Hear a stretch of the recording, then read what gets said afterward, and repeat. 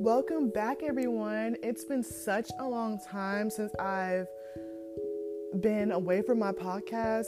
As you know, last year in September 2019, I was very busy, especially with school and everything. So it was kind of hard for me to do my homework, do projects, and be in school, but on the side have to do my podcast every week or so and have to upload episodes every day. So it was kind of hard for me to go ahead and upload every day. But I'm at my house right now. I'm in a much quieter environment, and we will have episodes going forth today, which is exciting for me because everything that's going on with the coronavirus and everybody's staying indoors, it gives me the opportunity to go ahead and make episodes for y'all. And I would love for you guys to listen because it means a lot to me. Because another reason why I stopped is because I didn't feel like I was confident enough to make my podcast progress. And I felt like doing something that you love, go forth and achieve that goal, because anything is possible with just knowing what you want to do in life and knowing the sacrifices to make in order to go forth with that goal.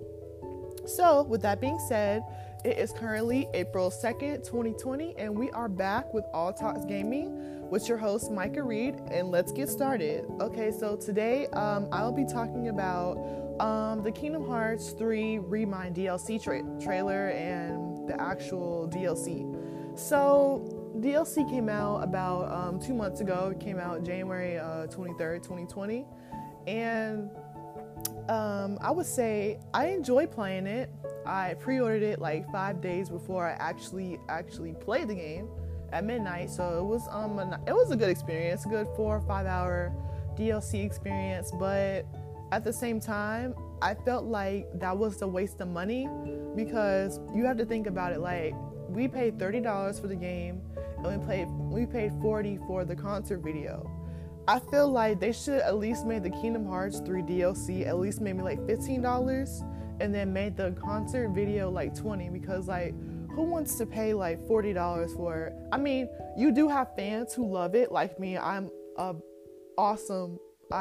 fan crazy about Kingdom Hearts 3. I have posters and everything.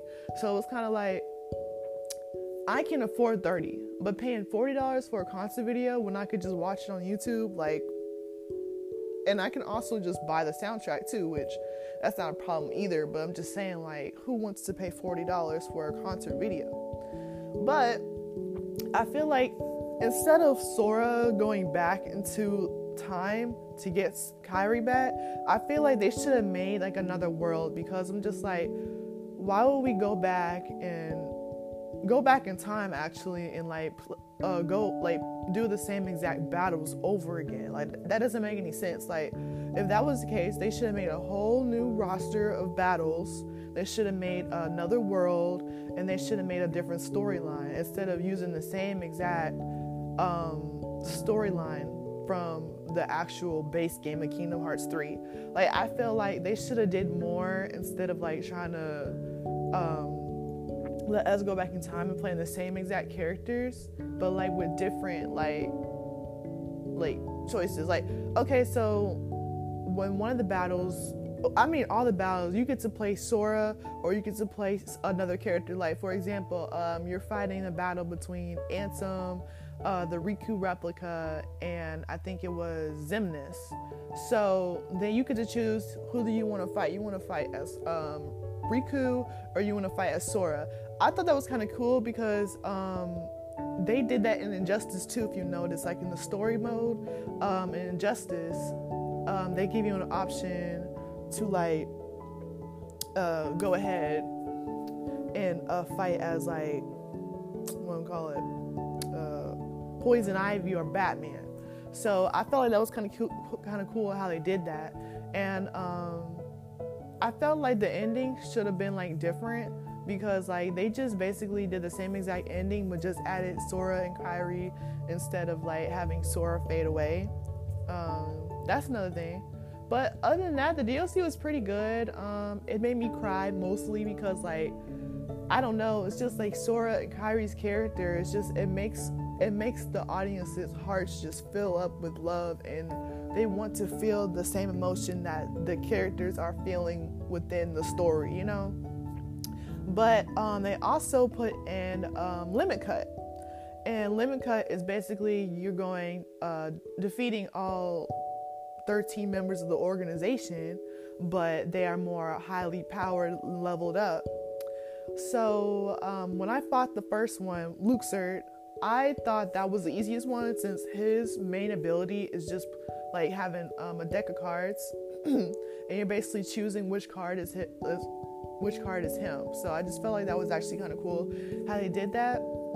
And I haven't played all of it yet because I wanted to start over on the actual base game so I could get Oblivion and the other one they mentioned, the Keyblade.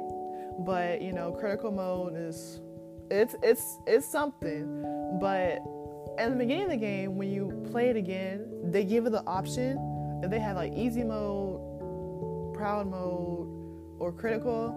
So of course, knowing me, I picked easy mode, but with easy mode, they give you easy codes. So they give you like a category of codes. You can like hit an enemy with just one hit and they're done. Like the battle is over. Like you don't have to go through using Kirega, using fire, using all this magic and stuff. You could just hit them with one hit and the boss battle is done. So I felt like that was actually one good thing they had in the game, because I feel like they should have added that in the previous Kingdom Hearts games. But if they did that, then what would be the point in playing Kingdom Hearts 3 or any other Kingdom Hearts game? Like basically let's take you all the way back to Kingdom Hearts Final Mix, the boss between Replica Riku and Sora. Like I felt like we could have easily had those easy codes in that boss, because that was probably the most difficult boss that any Kingdom Hearts player would have struggled with. Because for me, that was hard. Like till this day right now, I'm sitting on my couch literally telling y'all this story. Like I still have not beaten that boss.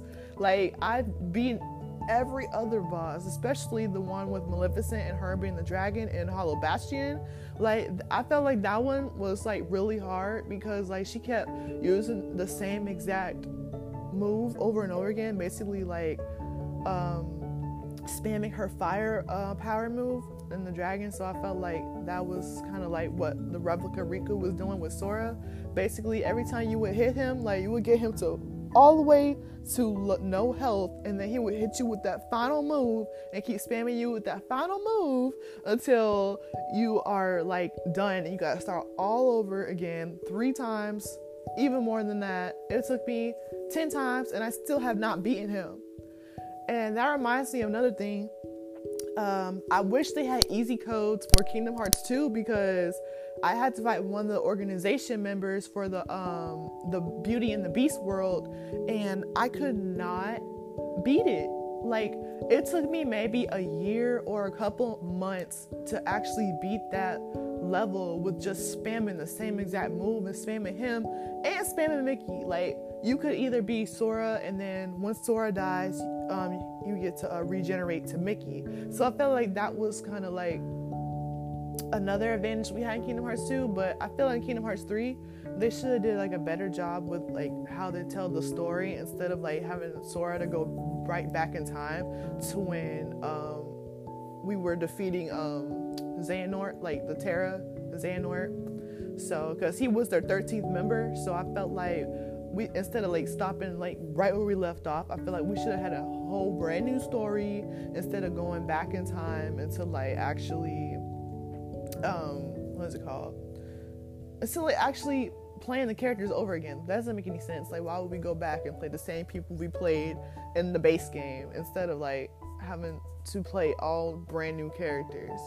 But other than that, the game was good. When I pre-ordered it, I got the Kingdom Hearts 3 Remind theme. It's awesome. Like I love the music, and I love how the theme looks like with Sora in the background, and you just have the music just playing Dearly Beloved.